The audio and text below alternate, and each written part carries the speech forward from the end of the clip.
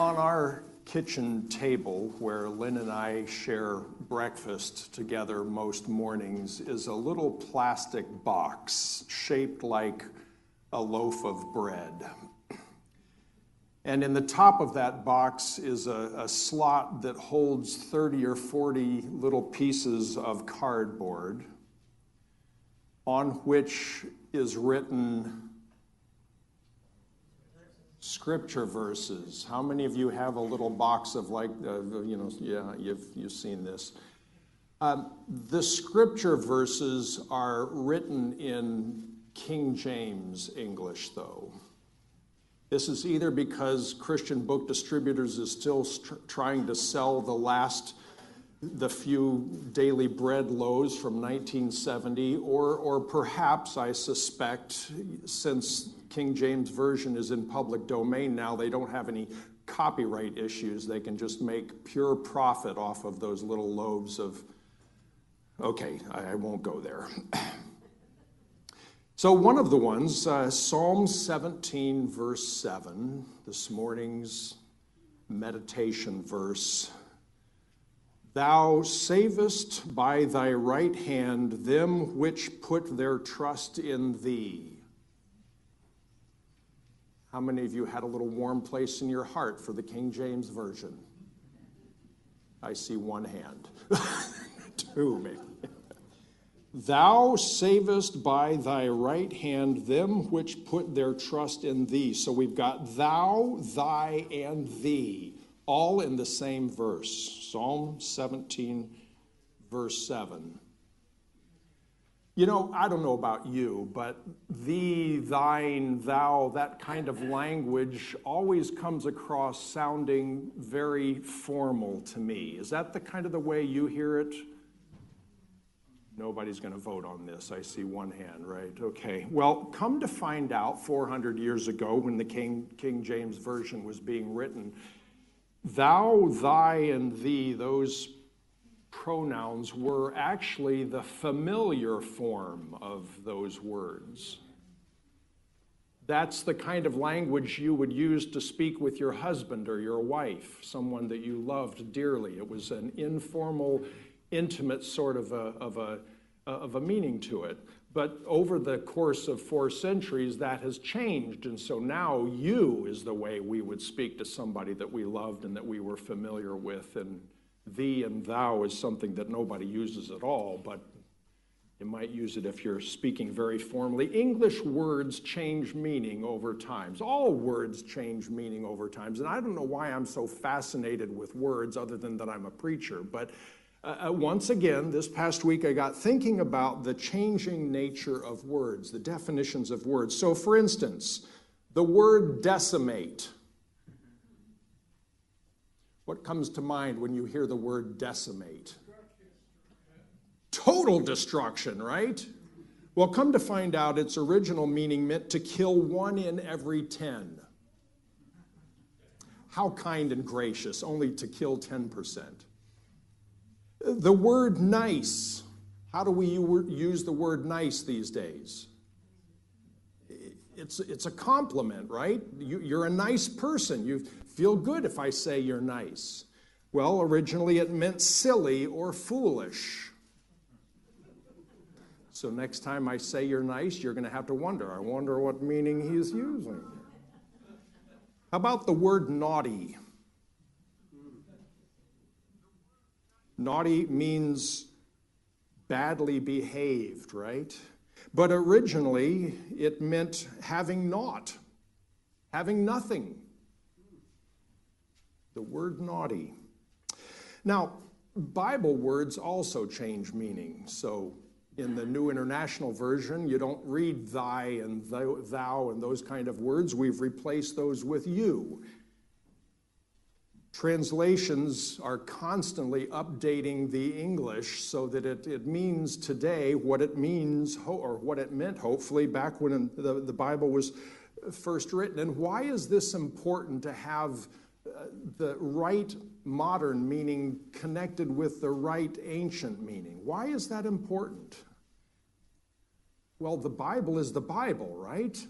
The Bible is the revelation of God. It's the truth that forms and shapes our lives. If we don't have an understanding, a proper understanding of what the words of the Bible mean, there's no idea where we might end up following words that don't mean what they used to mean. It's a formative book in our lives. Therefore, it's important to have a proper understanding of the original meaning. So let's take a look now. We're going to be in the Beatitudes in Matthew chapter 5, if you want to begin turning there. The Beatitudes are perhaps one of the most beloved, most familiar passages of Scripture, right? It's the beginning of the Sermon on the Mount, that great teaching that Jesus gave to his disciples and thousands of others. And the Beatitudes in particular, beginning that great sermon, are perhaps contain some of the most important words and phrases in the New Testament. In them, Jesus is laying out the foundational qualities of the kingdom of God. And what did Jesus come to proclaim? The kingdom of God. What is this new reality that's breaking out in the person of Jesus and would break out among us in its fullness on the day of Pentecost when the Holy Spirit is released into the church? The kingdom of God is the most important thing Jesus was talking about, the most important thing that Jesus was trying to communicate to his disciples, the foundational qualities not only of what's going on afterward, often the distant future when we go to heaven, but heaven is here among us, right? Heaven is breaking out, and Jesus is saying, here are the qualities of the people who make up the kingdom. Does that seem important to you? I say, by show of upraised hand, does that seem like it might be an important thing to know the words, know the vocabulary, understand what it means? Yes, absolutely.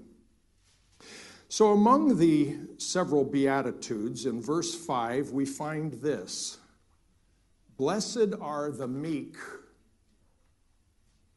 for they will inherit the kingdom.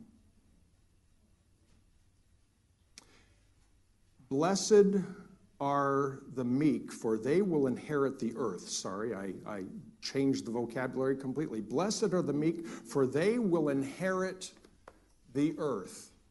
Now, before we get to the meekness part of this, let's talk about what it means to inherit the earth. It's an allusion, a reference to several different important stories in Scripture. The first one being the very first story, the story of creation, in which God commissions Adam and Eve to do what? The human race, Adam and Eve, they are to rule and subdue. They were to fill the earth and rule and subdue the earth. So inherit the earth means in part this commission given to the entire human race, that we would be God's partners in ruling and subduing the earth. We could take a tangent here and talk about what the word subdue means, because I think we've completely misunderstood that. But let's just stick with So the first allusion in this beatitude is reminding us of what God created the human race to do and to be. The second allusion is to the promised land. God asked Moses to lead the Israelites out of slavery to the promised land. Joshua was the one that took them into the promised land. And remember what happened when they arrived in the promised land. The land was divided among the 12 tribes of Israel. Each tribe, each family, each clan had land that was going to be theirs in perpetuity. So when Jesus says the meek will inherit the earth, what he's also reminding people of is that God is giving this to you. This is your inheritance. It will stay with you and your family forever and forever. Now, those two things, the commission to Adam and Eve and the promised land being divided, are forerunners or metaphors of something that Jesus would make plain, and that is eternal life, the kingdom of heaven. What started off in the Garden of Eden, what was then elaborated on in the promised land, becomes what Jesus says, that you are part of the kingdom of God. You are part of the people who share eternal life. I don't know about you, but I'm getting excited. Jesus said, "Blessed are the meek, for they will inherit the earth." They will inherit the job description of partners with God in ruling and subduing this kingdom. They will be people who God will give this kingdom to. They will own it under God's lordship. They will be stewards of the land, of the kingdom. And it will be a quality of life that becomes part of the way they live. It will become the way they live. You have eternal life, which is this kingdom life. I'm not doing a good job, otherwise I'd be hearing more woo-hoos, but this excites me. Thank you.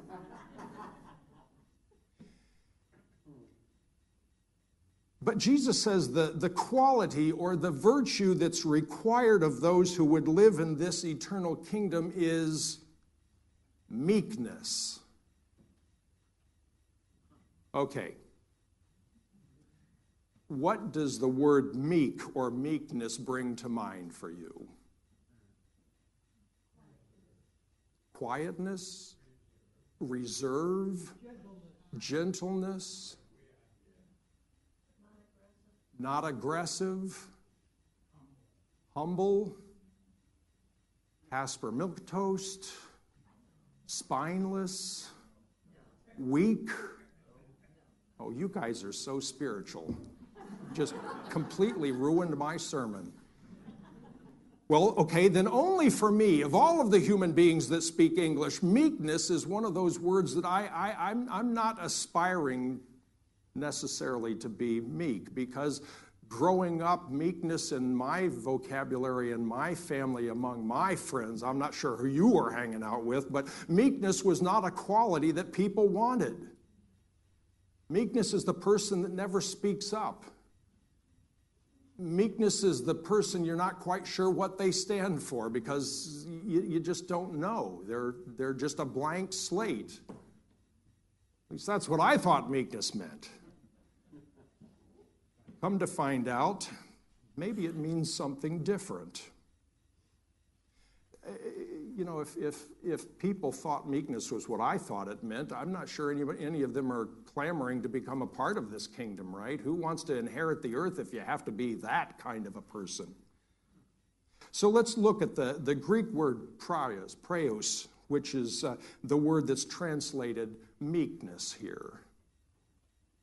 In the New Testament, it means generally one of three things. It means being considerate. It means being teachable and humble. It means being submissive to the will of God or under the control of God.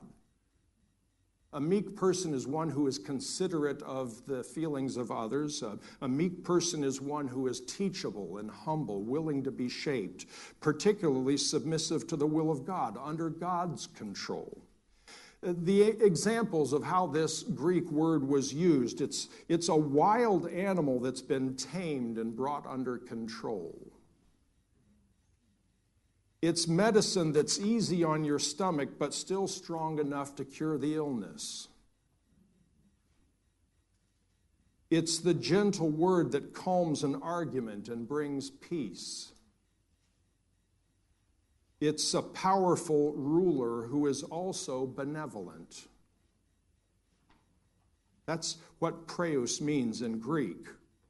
Now, Aristotle, one of the most famous Greek philosophers, described virtues such as meekness, described virtues as the mean or the middle, the balance between the excesses of extremes of excess or of absence. So if you've got, for instance, courage. Courage is the mean between recklessness on one hand and cowardice on the other.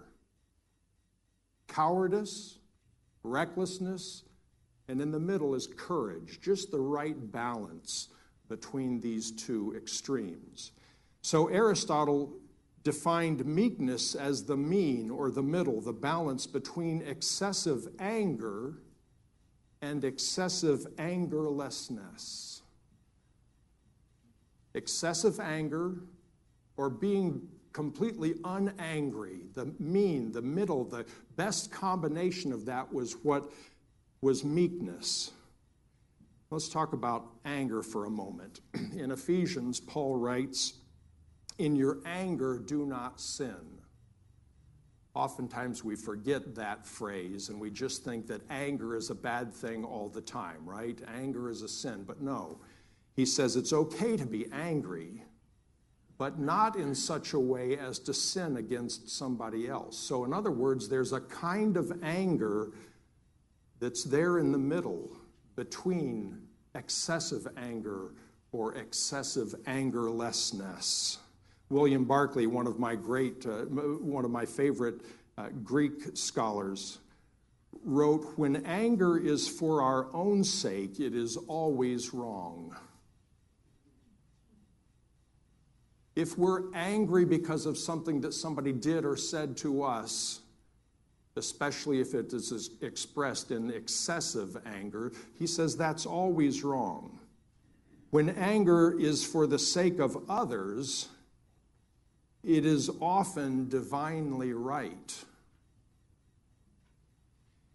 In other words, he says, the meek person is the one who is always angry at the right time and never angry at the wrong time. What does it mean to be meek? It has the possibility, the potential of being angry, but not excessively angry. Not angry because you have been offended, but not angerless. Not never angry, but instead angry at the right time. Now, this is a hard balance to achieve, isn't it? This mean between the two extremes. It's a hard balance for us sometimes to achieve. I have to admit, I have a temper. My childhood friends knew it too, and they knew how to taunt me. They would say, temper, temper, temper, temper, temper, which only made me more angry, right? Maybe you've got a similar issue in your life, maybe not. But it's a hard balance to achieve. Now, the word praeus, which means meek in Matthew chapter 5, in Galatians chapter 5 is translated gentleness. Same word, gentleness. And remember, in chapter 5 of Galatians, Paul is writing about the fruit of the Holy Spirit. He's writing about divine qualities which become our qualities when we are saved by grace and filled with the Holy Spirit of God. God's qualities that become our qualities. God is meek. God is gentle. God is always angry at the right time and never angry at the wrong time. That's a quality of God that now becomes our quality when we're filled with the Holy Spirit, when we are devoted and consecrated to God and to becoming what God wants us to become. So we see these qualities in Jesus' life, don't we? It might be difficult to imagine what God the Father and Spirit is doing, but we see God's gentleness, God's meekness in the life of Christ. Jesus' anger was directed at those who should have known better. Right? It's one thing to be angry at somebody because they've been told, they know better, and now they continue to do or to say what you told them not to do, what was inappropriate, what was sinful. So Jesus was angry at people like the Pharisees and the chief priests because they should have known better. But Jesus was never angry at those who didn't know better, was he? Jesus' anger was directed at those who abused other people, shunning those who were paralyzed or had leprosy or who were blind or who couldn't obey all of the rules and regulations for whatever reason. Jesus was angry at those who abused those sorts of people, but Jesus was never angry at those who abused himself, was he? What did Jesus say to those who were responsible for his crucifixion? Father, forgive them, for they, in this case, don't know what they're doing.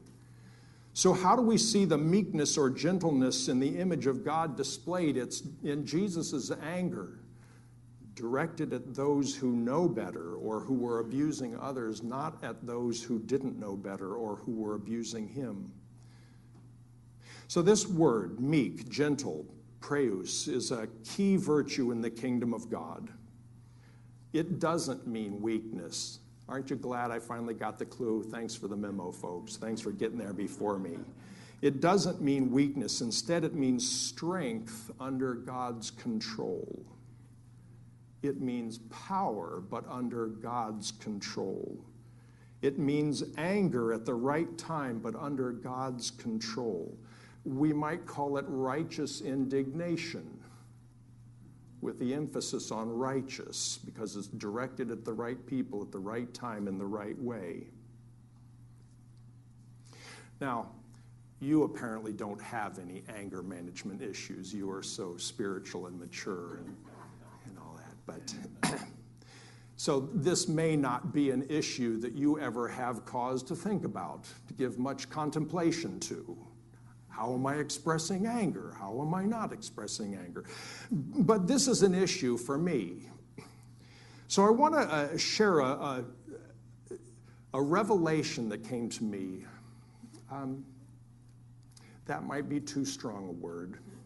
You know, over the course of my adult life, especially in the last 10 or 12 years or so, I have had the opportunity to take a number of, one might call them temperament inventories, to kind of figure out how I'm wired and what makes me the way I am. You're probably perhaps most familiar with the Myers-Briggs temperament inventory. It's the extroverts and the introverts. It's the feeling people and it's the thinking people. It comes under a variety of different names and a variety of different formats, but it helps you to understand how you process information and how you get along with people and so on and so forth.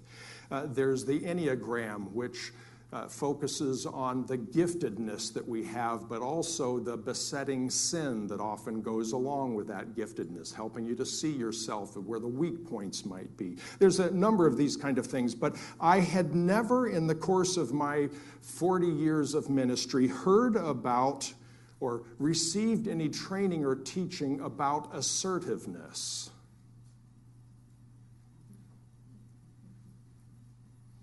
I wish somebody 40 years ago would have given me a book that taught me about what assertiveness is. Assertiveness is the mean between passivity and aggression.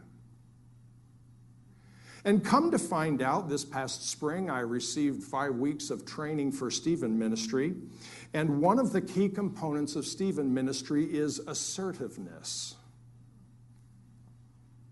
There's a whole book that those of you that will be trained in Stephen ministers will need to read called Speaking the Truth in Love.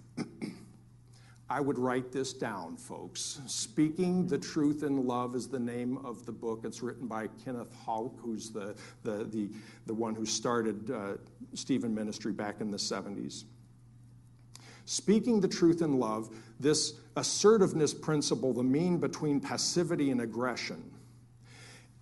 And they say at the beginning of the book, you might want to find out what kind of a person you are before you read this book, so you'll know what parts to pay attention to. So there's this little assessment tool in the back of the book. There's 25 scenarios, brief scenarios, situations that are posed, and then there are 3 different responses that are offered for each of these 25 scenarios, and you are to decide which one is the way you would respond. How would you react? What would you say? Circle that letter, A, B, or C. And then at the end of this, you tabulate how many of A's you had and B's you had and C you had. So here, I'm going to try one out on you. In a discussion or a debate, I, A, am reluctant to speak up or may begin statements with saying, "I'm sorry." B, in a discussion or a debate, I respond openly and honestly to what is said. Or C, in a discussion or debate, I think I have to have the only right answer. All right, by show of upraised hands so that we can all feel equally humiliated. A, I'm reluctant to speak up and may begin statements with, "I'm sorry." Go ahead and raise your hand if that's how you would. Okay, we got a few of those kind of people here, right? B, I respond openly and honestly to what is said. Raise your hand if that's you. All right. And C, I think I have to have the only right answer. All right. So the first answer is the passive response. The second answer is the assertive response. And the third answer is the aggressive response. So I take all 25, I circle them, I count up how many. Well, come to find out, of the 25, I had 12 that were passive responses, 13 that were assertive responses, and 0 which were aggressive responses. And truth be told, several of those assertive answers were probably passive. I was just trying to make myself feel better, okay? All right? I was not being truthful with myself. Well, here's the connection with meekness and gentleness and praise. Aggression is an example of excessive anger, isn't it? Sorry, Emily, but you raised your hand to that third response, so that was only one of 25 questions, though, so you might have been, anyway. Aggression is excessive anger. It's moving against other people. It's behaving without internal restraints or external limits. It's threatening, intimidating, or abusive language and behavior, facial expressions, gestures, and body language. It includes insults, put-downs, profanity, blaming, sarcasm. Ooh. Passive aggression is a form of aggression. It includes procrastination in order to manipulate other people, pouting, silent treatment, or manipulative tears. Is that making you feel good about yourself, those of you that raised your hand? And it's obvious, aggression destroys relationships, doesn't it? If somebody responds to us in an aggressive way that makes us feel belittled or insulted, we're probably not going to spend any more time building a relationship with that person, right? Excessive anger destroys relationships. Passivity, on the other hand, is angerlessness. It's not being angry at the right time. It's not resisting other people. It's giving up something in order to avoid somebody else's displeasure or to gain their approval.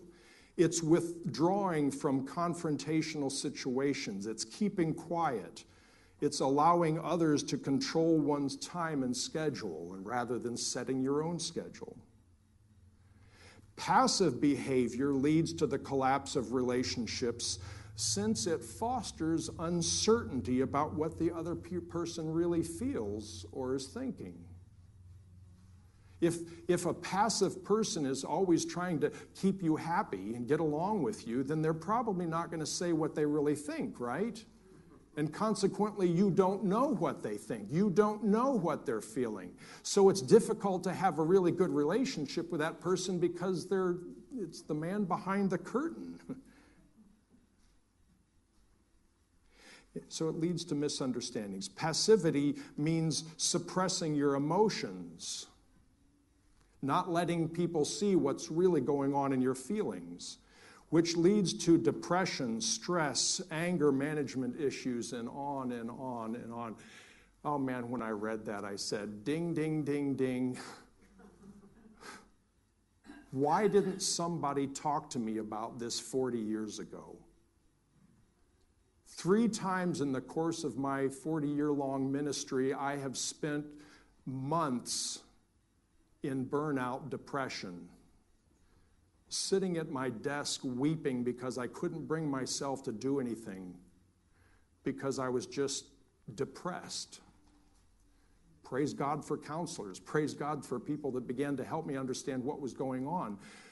But that's part of what happens when we live life as a passive person, stuffing everything inside. So we've got aggression, excessive anger, and passivity, no anger at all, at least that we're expressing outwardly. And the mean between those two is assertiveness. Assertiveness means honoring and valuing both yourself and other people. It means standing up for one's rights as well as the rights of other people. Genuinely expressing one's emotions, able to say yes or no at the appropriate time. How many of us say yes all the time? Even if it means our lives are going to be crazy busy, but we just can't say no. An assertive person can say yes, but they also can say no.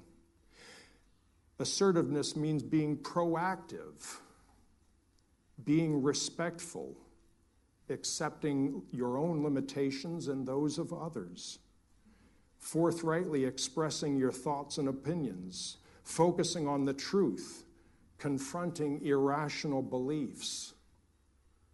Boy, have we had an opportunity in the last year to confront people's irrational beliefs, but have we done it? Maybe not. It means making choices about the stewardship of our time, not letting other people dictate it for us. An assertive person sets and maintains personal boundaries. And I don't know about you, but all of that sounds an awful lot like the life that Jesus lived, didn't it? Jesus was, as you might expect, an assertive person. There were times when he was passive, but also when he was aggressive, but only in a way that ultimately leads to salvation. For the vast majority of the time, he was an assertive person. So Lynn wanted to make sure that I would be able to explain all of his theoretical stuff to kids. So kids, here, pay attention for a moment, okay? Let's illustrate this passive, assertive, aggressive thing by going to McDonald's together. I drive into the drive-thru and I talk to the little box and I say, I'd like a strawberry milkshake. And they ask, would you like that with whipped cream? And I say no, because that's just ridiculous. It is. Because it all just ends up, kind of settling at the bottom of the thing after you sucked all the milkshake out. And who wants to just have whipped cream when you can have milkshake? Why don't they mix that? Sorry, I'm getting a little aggressive here. So I order my strawberry milkshake, and they say yes, and they tell me this is going to cost way more than it ought to. And I drive up to the window, and they hand me a milkshake, and I put it in my mouth, and I take a swig, and it's chocolate. What do I do if I'm passive? If I'm passive, I just drive away. On the inside, I'm going, strawberry chocolate. But I don't say anything that. I don't ask for it. I just drink my chocolate milkshake with whipped cream. Thank you very much. On the other end of the spectrum at McDonald's, there's the aggressive person. Walks up to the counter, says, I'd like a 10-piece McNuggets. They get a box of McNuggets, they go sit down, and they open it up, and the first thing they do is count the McNuggets. And there's only 9. And I am not making this up. What I'm telling you next, I'm not making up. This actually happened in my presence with a friend of mine. So he called over the manager, and he says, Do you always cheat your customers like this?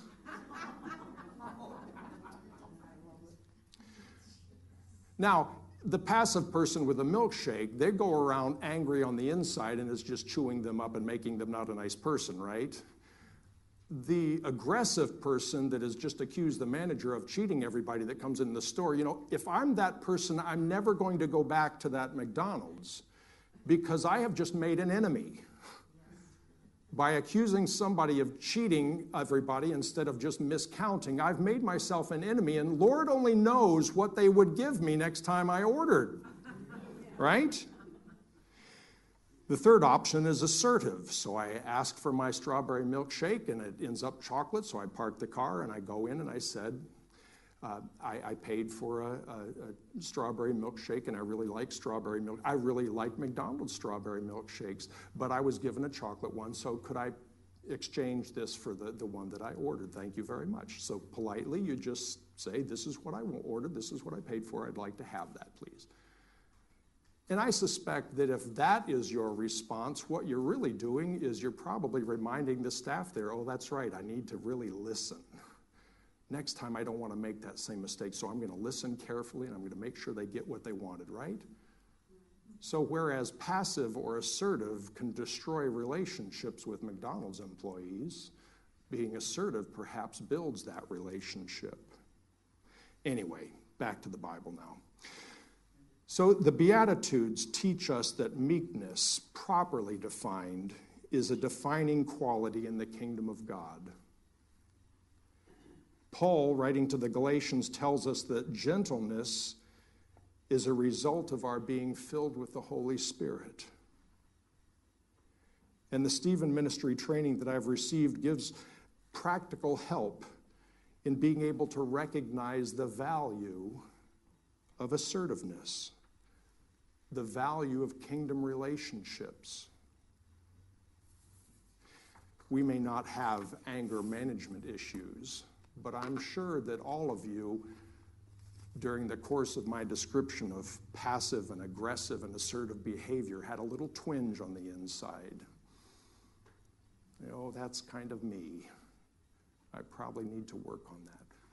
The book title is Speaking the Truth in Love by Kenneth Houck and another woman whose name I can't remember, who is now mad at me for not telling her. Never mind. Let's bow our heads and pray.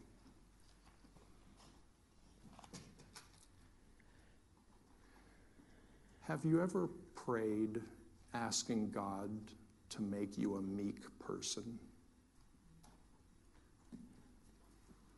Have you ever prayed asking God to make you a gentle person?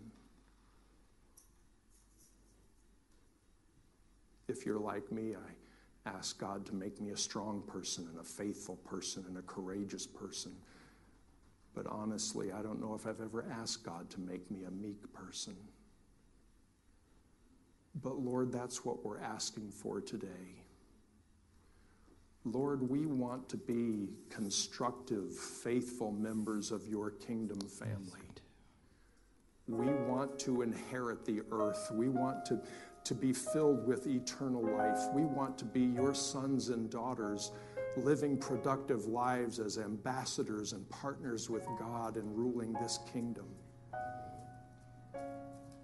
And so, Father, we pray that you would make us meek, that you would make us gentle, that you would make us assertive people.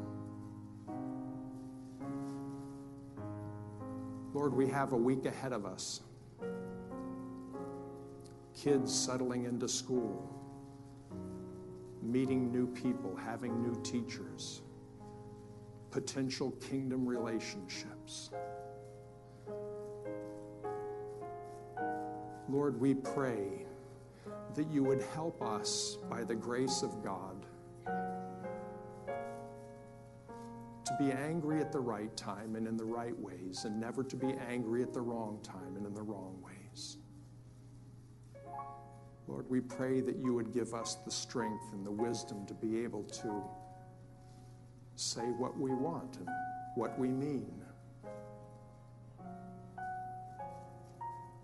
Father, we thank you for the extraordinary privilege you give to us of being your kingdom partners. And all along this sermon series through the fruit of the Spirit, Lord, we have been praying that you would continue to fill us with your Spirit and continue to overflow in our lives and overflow through our lives with qualities of the Holy Spirit. Your godly qualities made real in the way we talk and think and act. Lord, have your way this week. Make us teachable. Keep us humble. Take control of our lives, Lord, for your glory and your glory alone. And all of God's people say,